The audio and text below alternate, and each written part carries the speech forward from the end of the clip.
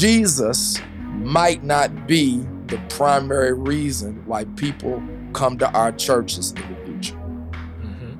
It may very well be, what is your church's views on pick your movement? Wow. What is your church's views on police reform? What is your church's views on equal access to education? What is your church's views on women, on hierarchy, on the LGBTQ community?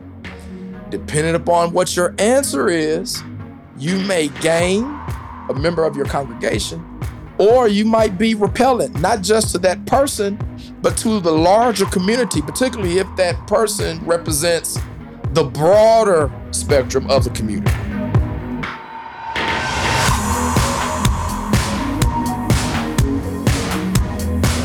Welcome to Season 2 of the Shades of Hope podcast. These are frank conversations between two friends who are committed to the role of the church in the work of racial justice. These conversations will help you understand how Jesus' life and ministry were about justice for all people and will inspire you to actively engage in the work of reconciliation and justice wherever you find yourself.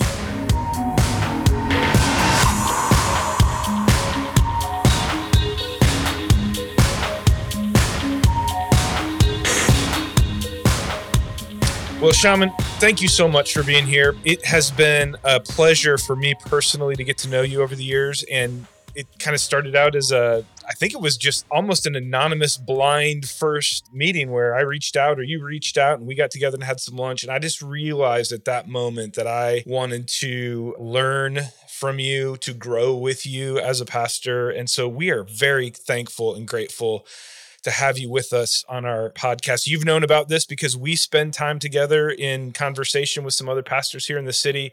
But for those who don't know you and who are listening to the podcast, why don't you just give us a little bit of bio on who you are and how you got to be pastoring here in Indianapolis? Sure. Shaman Radford. I'm originally from small town Cadiz, Kentucky.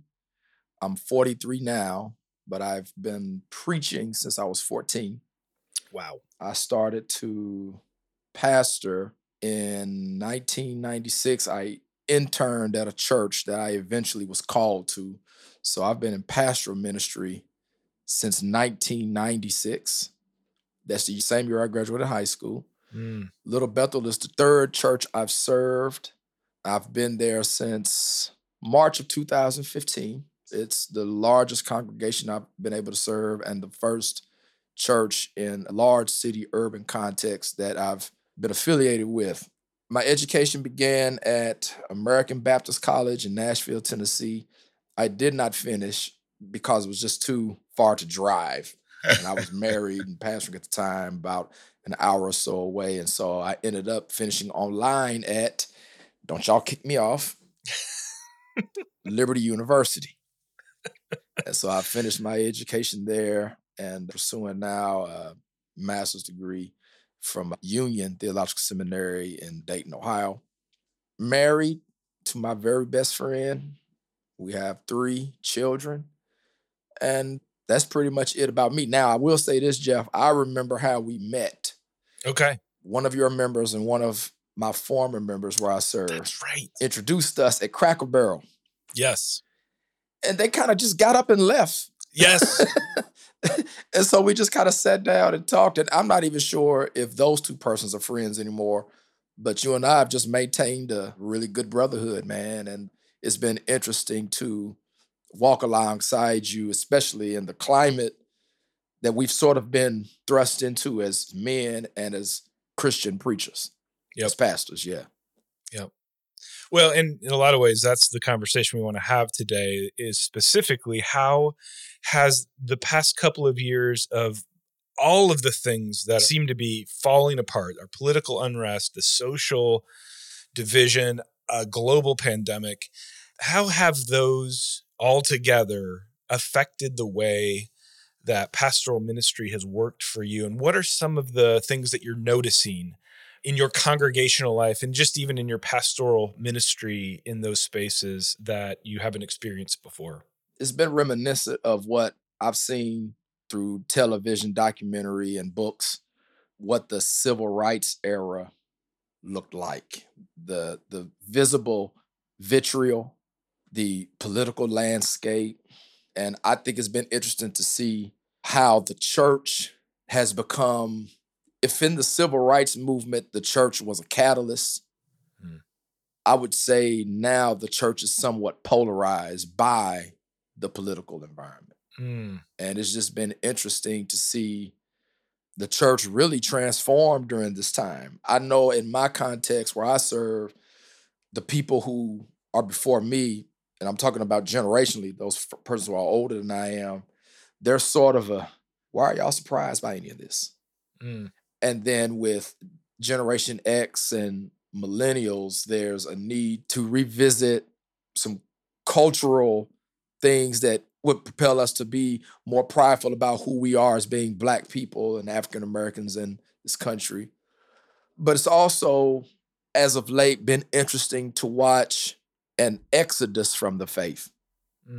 Persons who would say that Christianity itself is white supremacy, or that the organized Western church is a slave master's religion, so to speak, and to see Black people en masse seek something to identify them with God apart from the Christian church. And so it's caused me to really become more theological in my preaching, but also to revisit social justice and its role, not just in my preaching, but also in the shaping of the total church ministry itself.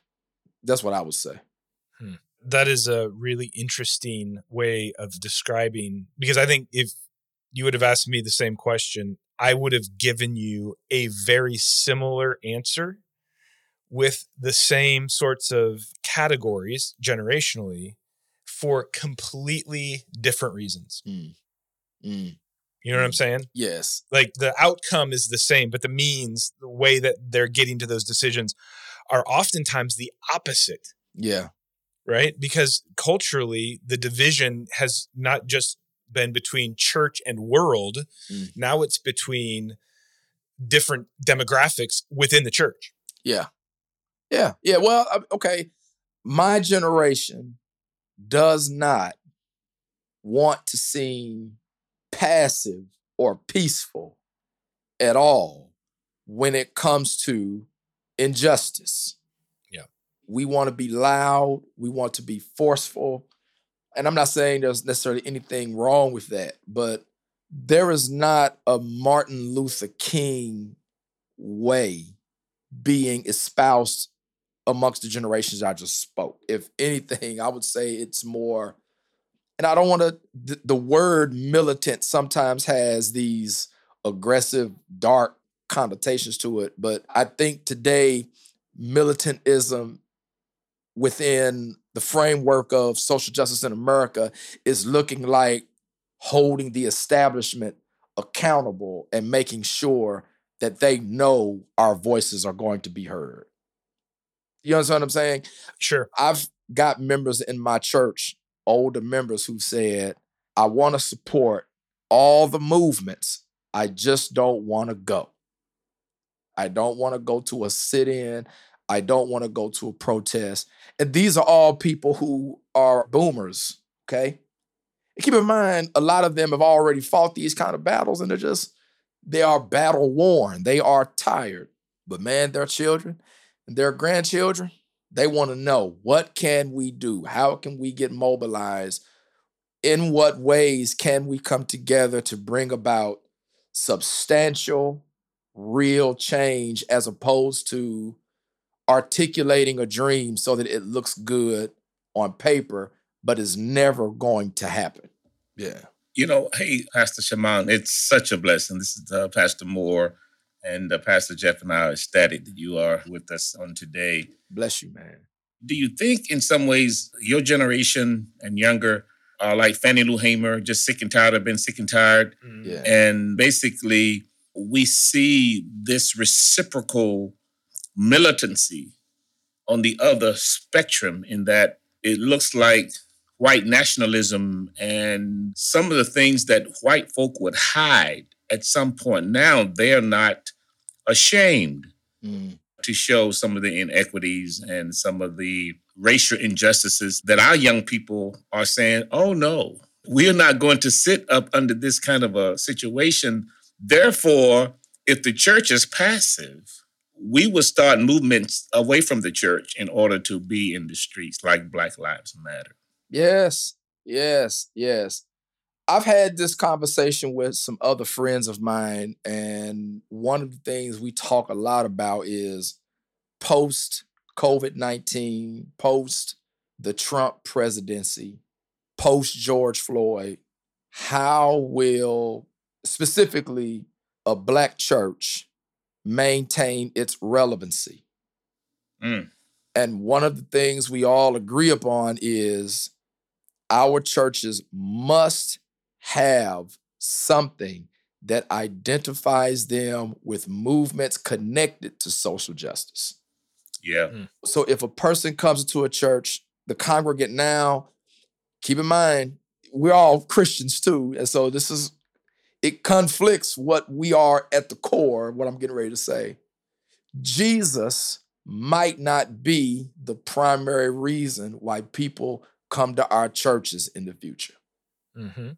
It may very well be, what is your church's views on pick your movement? Yep. Wow. What is your church's views on police reform? What is your church's views on equal access education? What is your church's views on women, on hierarchy, on the LGBTQ community? Depending upon what your answer is, you may gain a member of your congregation, or you might be repellent, not just to that person, but to the larger community, particularly if that person represents the broader spectrum of the community. Yeah. Yeah. It used to be, I know when I was a kid, it was how clear is the preacher, how good is the choir, and is the building comfortable to be in? Those things mean nothing now. Absolutely. That is so true. Yes, sir. Yeah. And so, from your perspective as a young African-American pastor and running around with some of the young evangelical white pastors, what do you see their struggle? Because don't you think they too are having to make some decisions as to how they're going to move forward in the days to come as it relates to their younger people in their church? Because it seems to me that I'm a baby boomer, and you talked about your generation and your church of the baby boomers, but these young white evangelicals are leaving the evangelical church to some extent because they feel like there is a hypocrisy. Is that what you're seeing as a young pastor? Do you sense that the white evangelical church is going to have to decide, also make some decisions as to where they're going to stand in social justice? Yes. I would think in the long run, that's going to be something that I'll say it like this. I think white pastors, younger white evangelical pastors, and Black pastors have different costs to pay. Mm-hmm. Yeah, that's true. And when I look at my Caucasian brothers who are pastoring in a lot of times legacy situations, heavily denominational, so there is a pecking order. You sort of earn your way up, you know what I mean? Like, you don't see that a lot within Black congregations. There's more autonomy. Yeah, not like it used to be, that's for sure. Yeah. Right. So if I'm pastoring a congregation that has historically been conservative, but my heart is being tugged as a white man towards social justice issues, I'm at risk of not only being put out of that church, but also being ousted from the denomination. Yeah. Mm-hmm. I mean, we're seeing that with Russell Moore. You're seeing that with Russell Moore. Beth Moore was like a big evangelical voice within that group. Yeah. And they just made some tweets. Yep. Yep. You know, that group has proven historically to be very unforgiving if the major voices seem to apparently turn coat for what are the principal ideals, written or unwritten, of the organization. Yeah. So a Black pastor can say in his church on a Sunday morning, all right, everybody, here's what we're going to do. They can even meet with the deacons and officers and say, listen, y'all, this is what we want to do. And when it comes to social issues more oftentimes than not, even if they don't agree on how to address it, they agree the issues are there and they're not going to run from them. Right. I don't think a black pastor is ever concerned with, if I do this, I'm going to lose my job and be ousted from the denomination.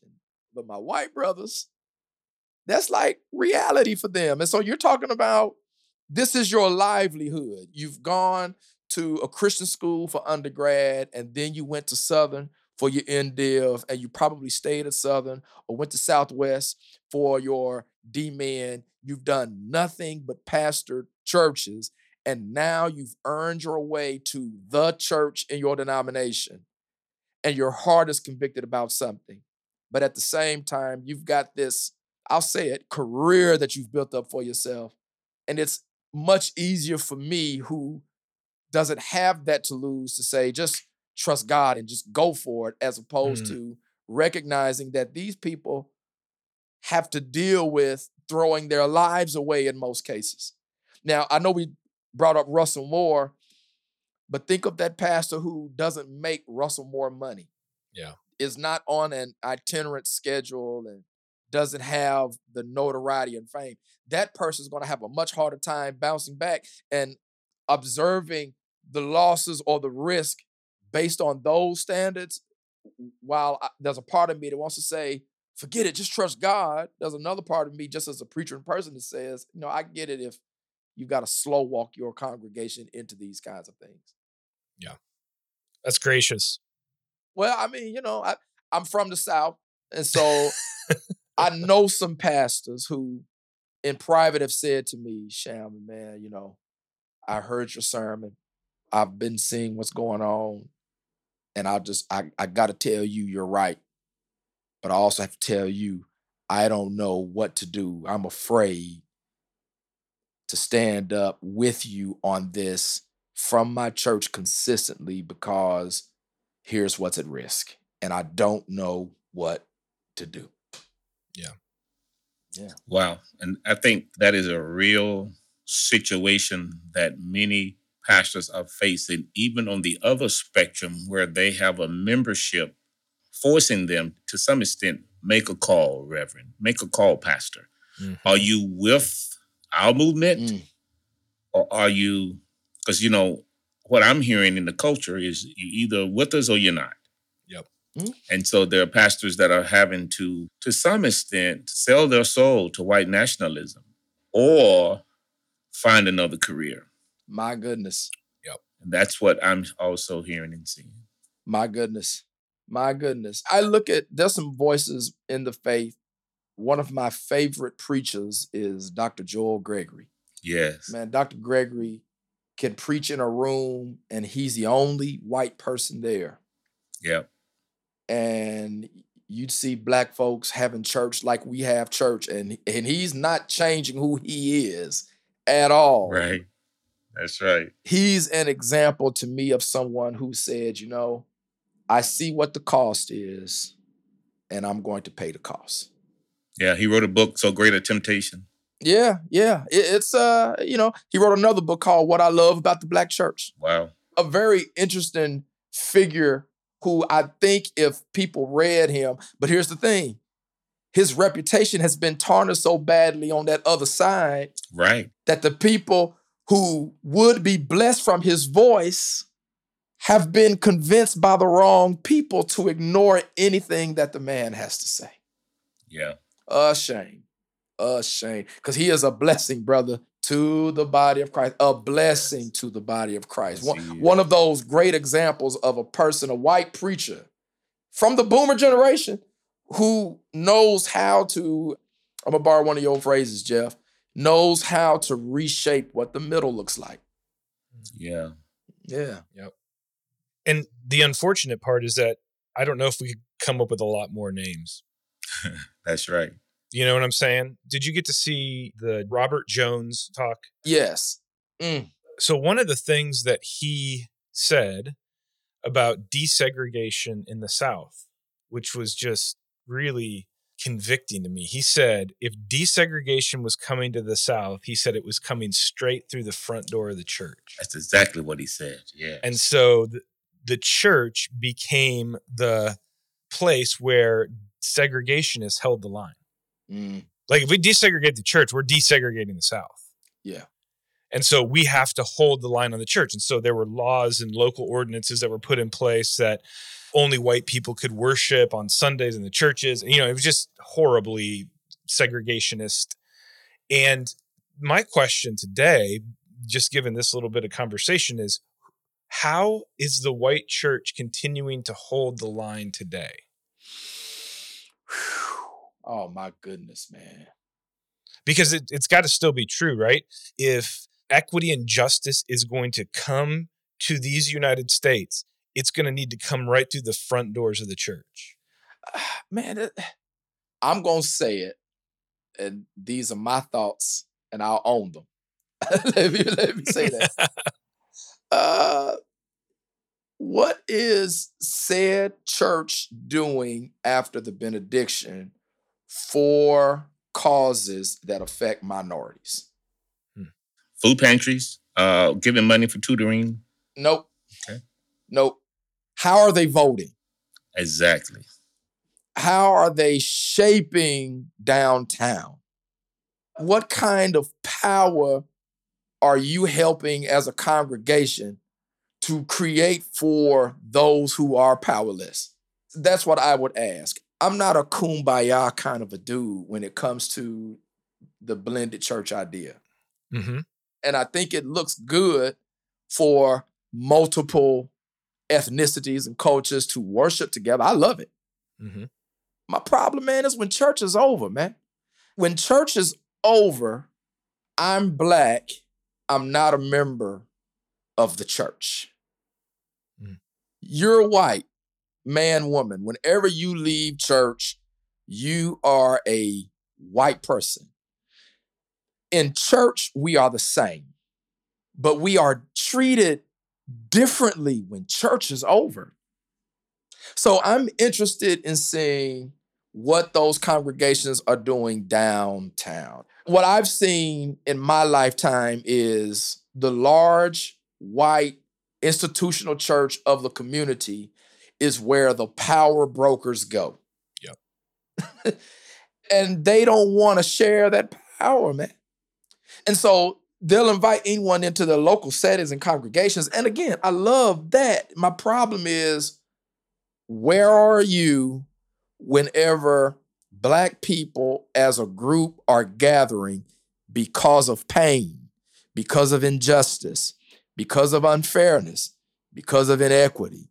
If you are visible on Sunday, or if you want us to be visible and with you in your settings, where are you when we have to deal with this stuff over here and we look around and we don't have people who are of the powerful majority to not speak on our behalf, but to speak with us to the people in power that look like you?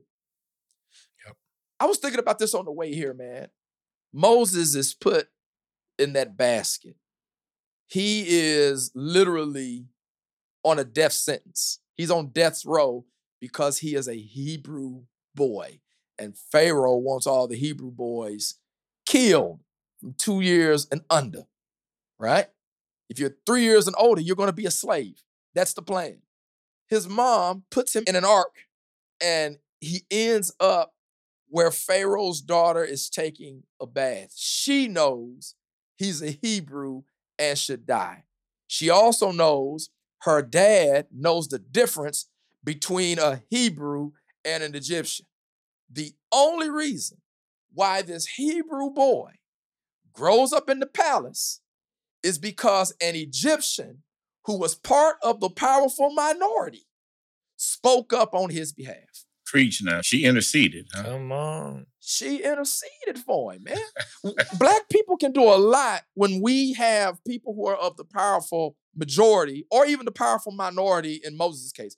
When those who are powerful recognize those persons who don't have the power by the societal means, when they speak up for them, those people will become able to speak for themselves. So this is how far we are away from that vision. Mm. Dr. Robert P. Jones said on last evening that in 2016, 80% of white evangelicals voted for Donald Trump. Hmm. In 2020, 84%.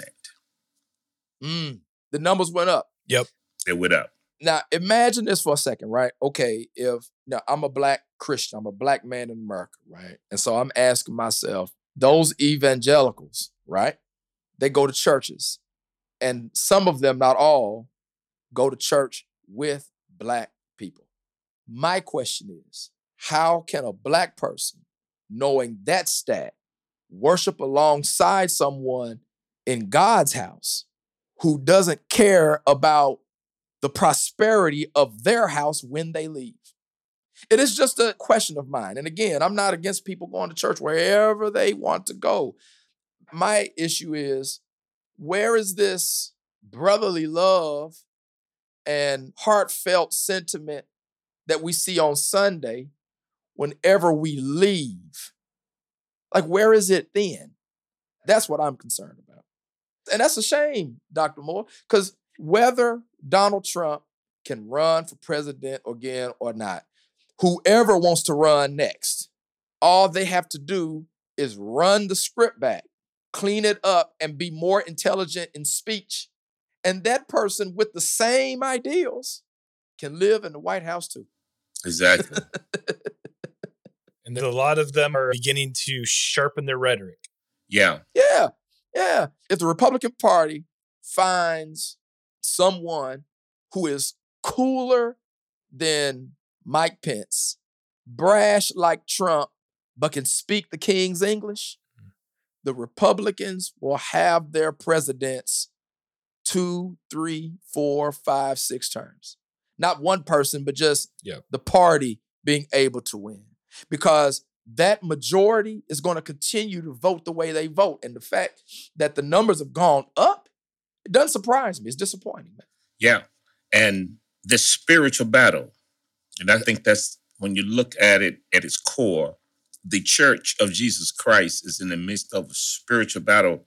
And it's not new because, again, Dr. Jones said again last evening, if the church had said no to slavery, it would not have come to fruition. Yep. If they had said no to Jim Crow, it would not have come to fruition. Mm. And they are not saying no to Donald Trump. Mm. And whatever vomited him up, because he didn't bring something new, it regurgitated him up in this personification of what really, unfortunately, I thought was the landscape of non-Christians.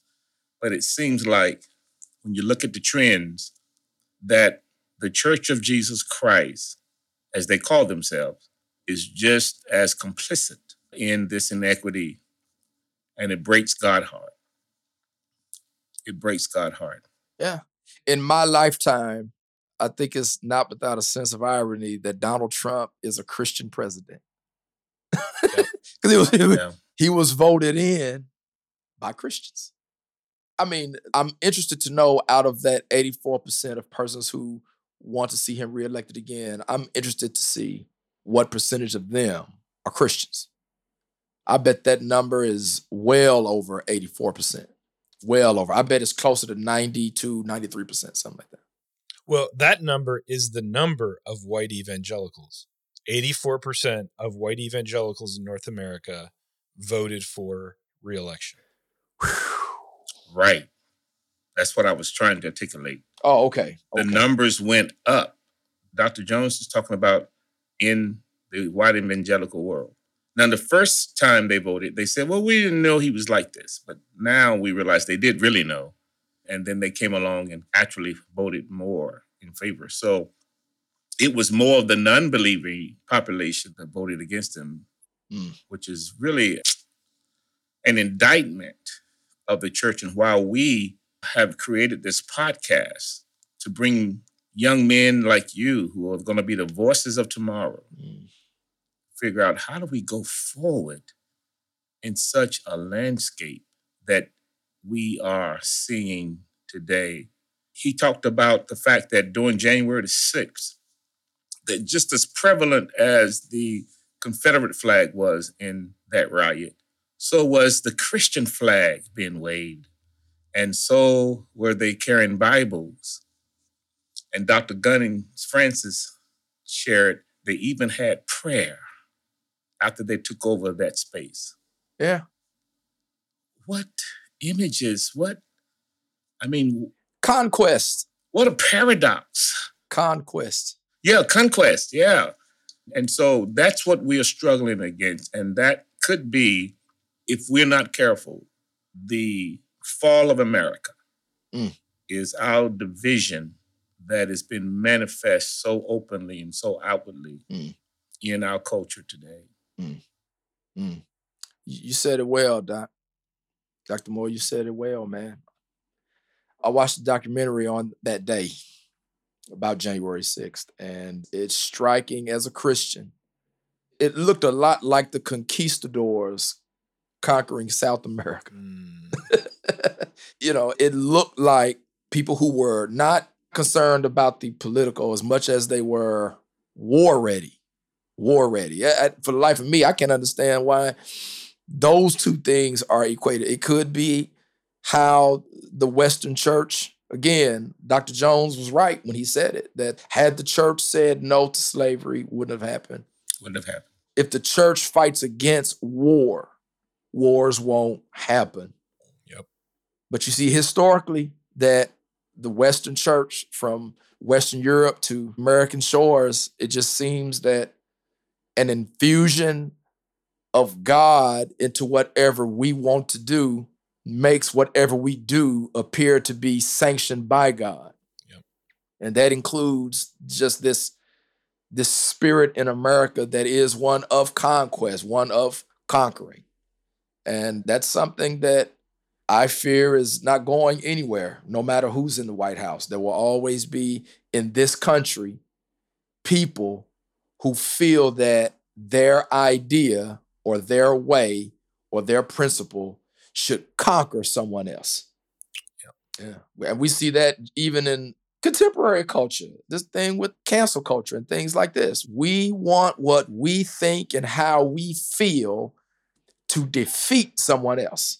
And it's unfortunate that this is where we are. But really, these last 3 years, Donald Trump's third year as president, I mean, you could argue his entire presidency, but his third year on, and the death of George Floyd is sort of like a powder keg that amplified that. It just says a lot about where we are as a nation. Yeah. Absolutely.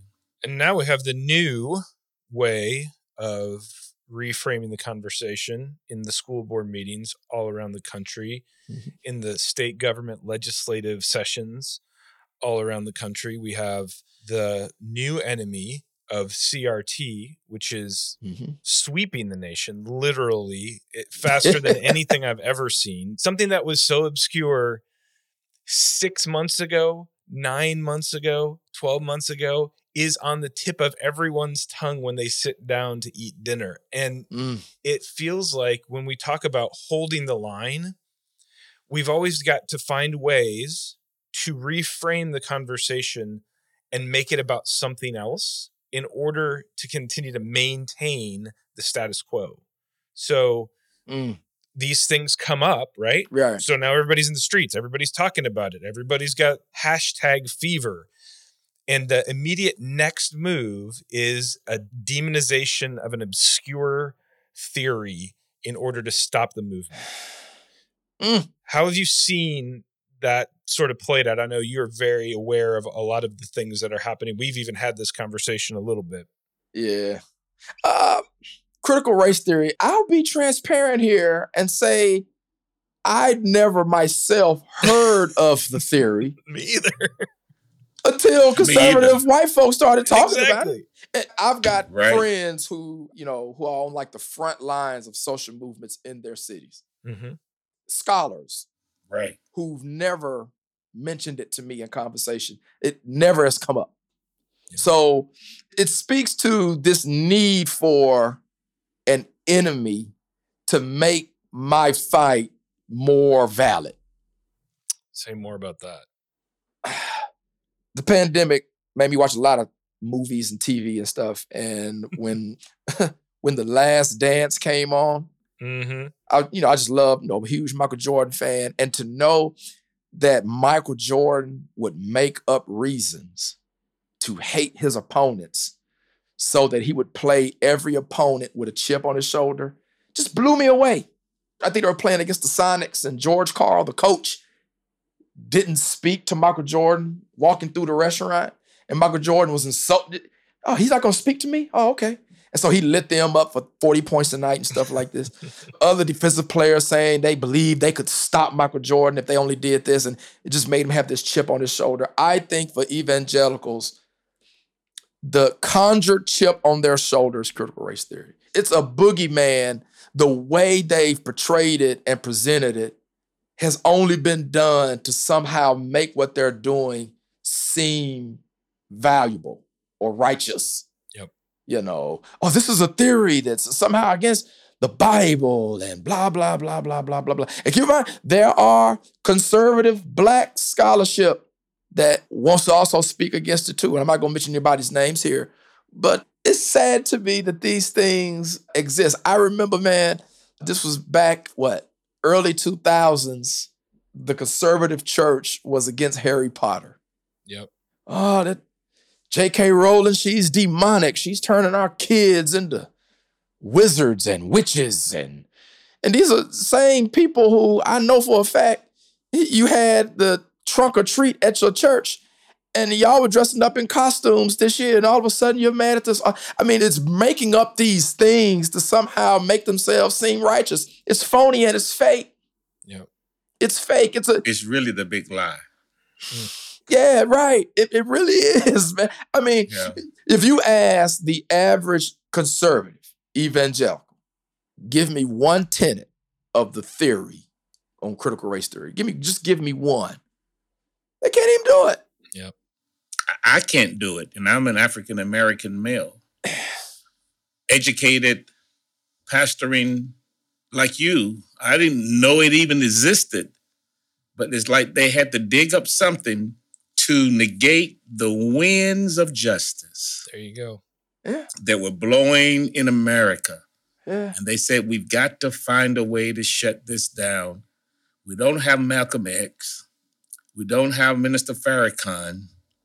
Well, we got to come up with something to negate the winds that are blowing. White kids and Black kids in the streets marching. And so it's a manufactured lie. It's of Satan. And somehow believers choose to believe it. Right. It blows my mind. Every time I hear someone older and white talk about critical race theory at a school board meeting and someone's recording them and then they'll post a video, it's just, you could tell the person is uneducated. You can tell they haven't read a book in their life. They haven't even read the Bible, really. I mean, think of this for a second, right? Even if we remove the title critical race theory, if we just espouse the idea that in this nation, there are minorities who, because of being in a majority culture, that there is a majority, that the minority does not have the same power or privilege as the majority. And I'm not even mentioning race. I'm just talking about numbers, right? I'm just talking about numbers. And we live in a democracy, and so the numbers favor the majority. I'm not being biased. That's just the way numbers work. To deny that as a truth. Oh, it's not that way. It's not that way. It's not. What it speaks to is we know what the truth is too, and the truth threatens what being part of the majority has given me, and I don't want to lose the privilege I have from just being part of the majority. And that's their issue with critical race theory, even though it's still a boogeyman to them. It's something that's not real to them. It's not. And that is how human nature works, right? So if you are a part of the power class, you want to keep it. If you're not a part of Right. it, you want to get it. Right. This is how human beings have lived since we have a story of human beings. Now, the challenge is that the gospel sets us free from the human power grab. Jesus said, if you want to become great, you must become the least. And he said, when we are willing to know the truth will set us free. The challenge that we have in our particular context is that the people who are fighting for the power to hold the power are also people who are supposed to be living according to the pattern of submission and humility. And so, again, the church, if this is going to change, it's going to come through the front door. It's our discipleship that is weak. And I say I mean white evangelical discipleship. Our inability to see that grasping for power is the opposite activity that the gospel calls us to. That's good, man. Yeah. That's good. That's a good way of saying it. And it's actually the way that Paul defines spiritual immaturity. He says that the Spirit's given for the maturing of the body, so we grow into the whole measure of the fullness of Christ. Then, what we're recovered from, we will no longer be infants, tossed back and forth by the waves and blown here and there by every wind of teaching and by the cunning and craftiness of people and their deceitful scheming. That is the description of the white evangelical church right now. Particularly when it comes to critical race theory, we are being tossed and we are being deceived into believing that losing something is the end of the road for us, instead of walking the way of Jesus, who said that the losing of something is actually the gaining of the whole world. Amen. You know who can understand that, Jeff? Christians who read the Bible and they believe in Jesus Christ as being the living word. They've been filled with the Holy Spirit. The Holy Spirit has led them to that truth because they have read it in the Word of God. Jesus says things like, as you've done to the least of these, so have you done unto me. You see, one of the first moves of the church in the book of Acts is that the people, they become socialists and they sell their stuff and they bring it to the apostles' feet, and the apostles make sure that no one leaves empty. And so now the people who were the least of these are no longer the least of these. Now in the society, they can look at their neighbor and say, we all have the same thing. And what that means is now it's not about what we have or don't have. It's about removing the stigma of status. It's removing rich and poor. It's removing Hebrew and Greek. It's removing male and female, which in Christ, those things are supposed to go away. Our thing is today, we think that goes away when we have different people in our local churches. Right. But in Acts, it was societal. And it's not utopian neither. It's the church. They faced persecution because of this. They were killed because of this. It was not something that was culturally acceptable when the temple was being affected and the apostles are looking like rabble-rousers who will continue to talk about this guy who we killed the other day on the cross. Yeah, man. If they're Christians, they have to read the Word of God, be filled with the Holy Spirit so that the Holy Spirit can teach them, can lead them to this truth. You know, that's a great point in that when Christ came on the scene, one of the reasons that the Jews encouraged the Romans to crucify him was that he did not fulfill their image of what he should be, that he should be our king, our conquering king. And so I see a parallel in white nationalism. We just found out that Dylan Roof, when he massacred those folk in the Mother Emanuel Church there in Charleston, South Carolina, came in the name of Jesus. And literally in his jail cell now are images of a white Jesus. So in his mind and in his followers' mind, this is a white person's world. And that anybody that's not white can be a threat. And so we have to kill them. I'm seeing some parallels in white nationalism and the reason the Jewish people partnered with the Romans to execute Christ, because he was not acting the way that they wanted him to act, instead of them embracing the kingdom that he was trying to spread. Mm-hmm. And that's what you alluded to, this kingdom of love, this kingdom of humility, this kingdom of shared purpose. Which is the description of the church, right? You just described who we're supposed to be, and you could make the argument, you didn't have to go too far to make this argument, because I do believe Paul calls the church, the people of God, are the righteousness of God, right? Yes. And so we are this social construct that is representing in our lives together and to the watching world what justice looks like. You could call us a society of righteousness. The Greek is righteousness, but it can also easily go justice. So we are the social justice of God. I like that. That's who we are. I mean, that's what we were created for. We'd be light, salt, and light in the world, offering an alternative way of thinking about how humans make their way through the world, not with power, not with violence, not in divisive groups, but in unity, with humility and submission, looking not to our own interests, but to the interests of others. I had a social justice professor at American Baptist College, Dr. Janet Wolfe. She said one day in class that there can be no justice without lamentation. And you can tell, Jeff, I mean, I'm saying that because you lament what you see. And it's refreshing as a Black person to see a white person with your kind of passion. This is not just lip service to you. You're actually not just doing the personal work to see these things through a biblical lens, but you're also doing the literal work to help bring about justice in social areas. You're doing it. How many evangelicals would you say, I mean, obviously 84% Trump voters, we got that number out there, but how many of them would you say read the Bible through the lens of lamentation? Because truth only comes after we lament. Right.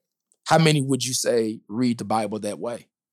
Well, I would just say in general, white evangelicals, we experience lament at a very individual level when something bad happens to me, but we don't have a construct generationally in our country for having to practice lament. You know what I'm saying? It's like you lament when you lose. You lament when you're on the outside. You lament when there's loss. You lament when there is unearned oppression and victimization. And I would just say that we don't understand lament. We have no reason to pick it up as a spiritual practice. We are trying to, in our congregation, get there. But that even has to be, in some ways, manufactured, because we don't have a lot of lived experience that says, crying out to God, when will the relief come? Like, that's just not a dominant thread in the narrative of the white evangelical experience. And I would just say even the white American experience. Oh, okay. Now, I would also say individually, people have tough lives, right? But as a people, in general, we don't have language for lament because we've not necessarily had to take it up. Wow. Well, see, I think what Black people call lamentation is really just an expression of our own pain and anger. Yeah. And so when we lament, it's often seen through what we do to ourselves in our community. But as far as lamenting something within or for ourselves in America, I believe that Black Americans are fighting, are doing what it takes to make those things happen. But man, when there is a foot on your neck that won't let you get up to do it, it's very difficult to continue fighting the same fight over and over again. What I've seen a lot of my peers echo in the last few years is glancing back the last 40 to 50 years, just looking at the different kind of movements that have emerged with Black people at the helm of them. It looks like the same thing over and over and over again. I think Dr. Moore quoted Fannie Hamer, "I'm tired of being tired." Yep. That's a sentiment. That is a sentiment. Yep. And I think for us, one of the, I would say, maturity opportunities for white evangelicals is to sit with people who have experienced those real losses and to hear and feel the weight. That's how we learn what that sort of pain feels like. And that's how we can also begin to enter in. I mean, the Spirit gives us the opportunity to have fellowship, right? Carry one another's burdens and therefore fulfill the law of Christ. But until we are willing to sit with our brothers and sisters who are on the margins and to hear the pain and to understand what the effects of that pain are over generations, we won't ever learn the spiritual practice of lament. And I think we can get it in some ways individually when bad things happen to us, but there's something different when it's a part of my people. You know, that's a different way of thinking about pain. And Israel had that, right? Early Christians had that. But I think the modern evangelical white church, especially, just doesn't, we're disconnected from it because we've been able to be. Wow. Which is why it's been so good to be friends with you guys. You have been so kind and generous and gentle as I have made my way down that road, and your willingness to share the deep, deep wounds that you carry just as a matter of making your way in the world remind me that the privilege I have is what costs you. Amen. I'm humbled by that, man. I'm humbled by that. Amen. Yeah. Well, gentlemen, this was good.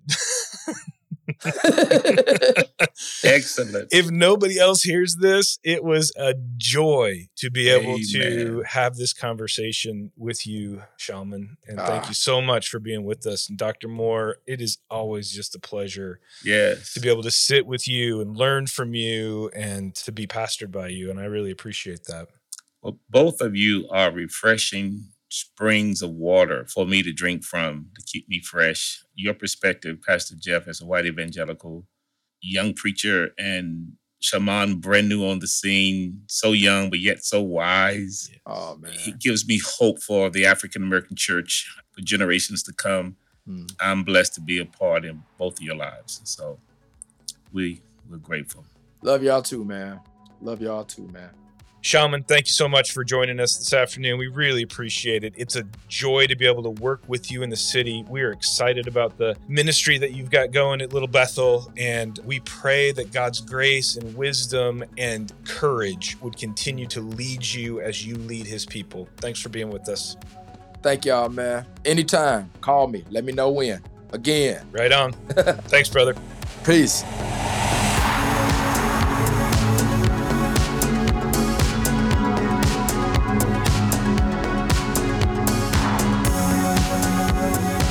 Thank you for joining us for another episode of Shades of Hope.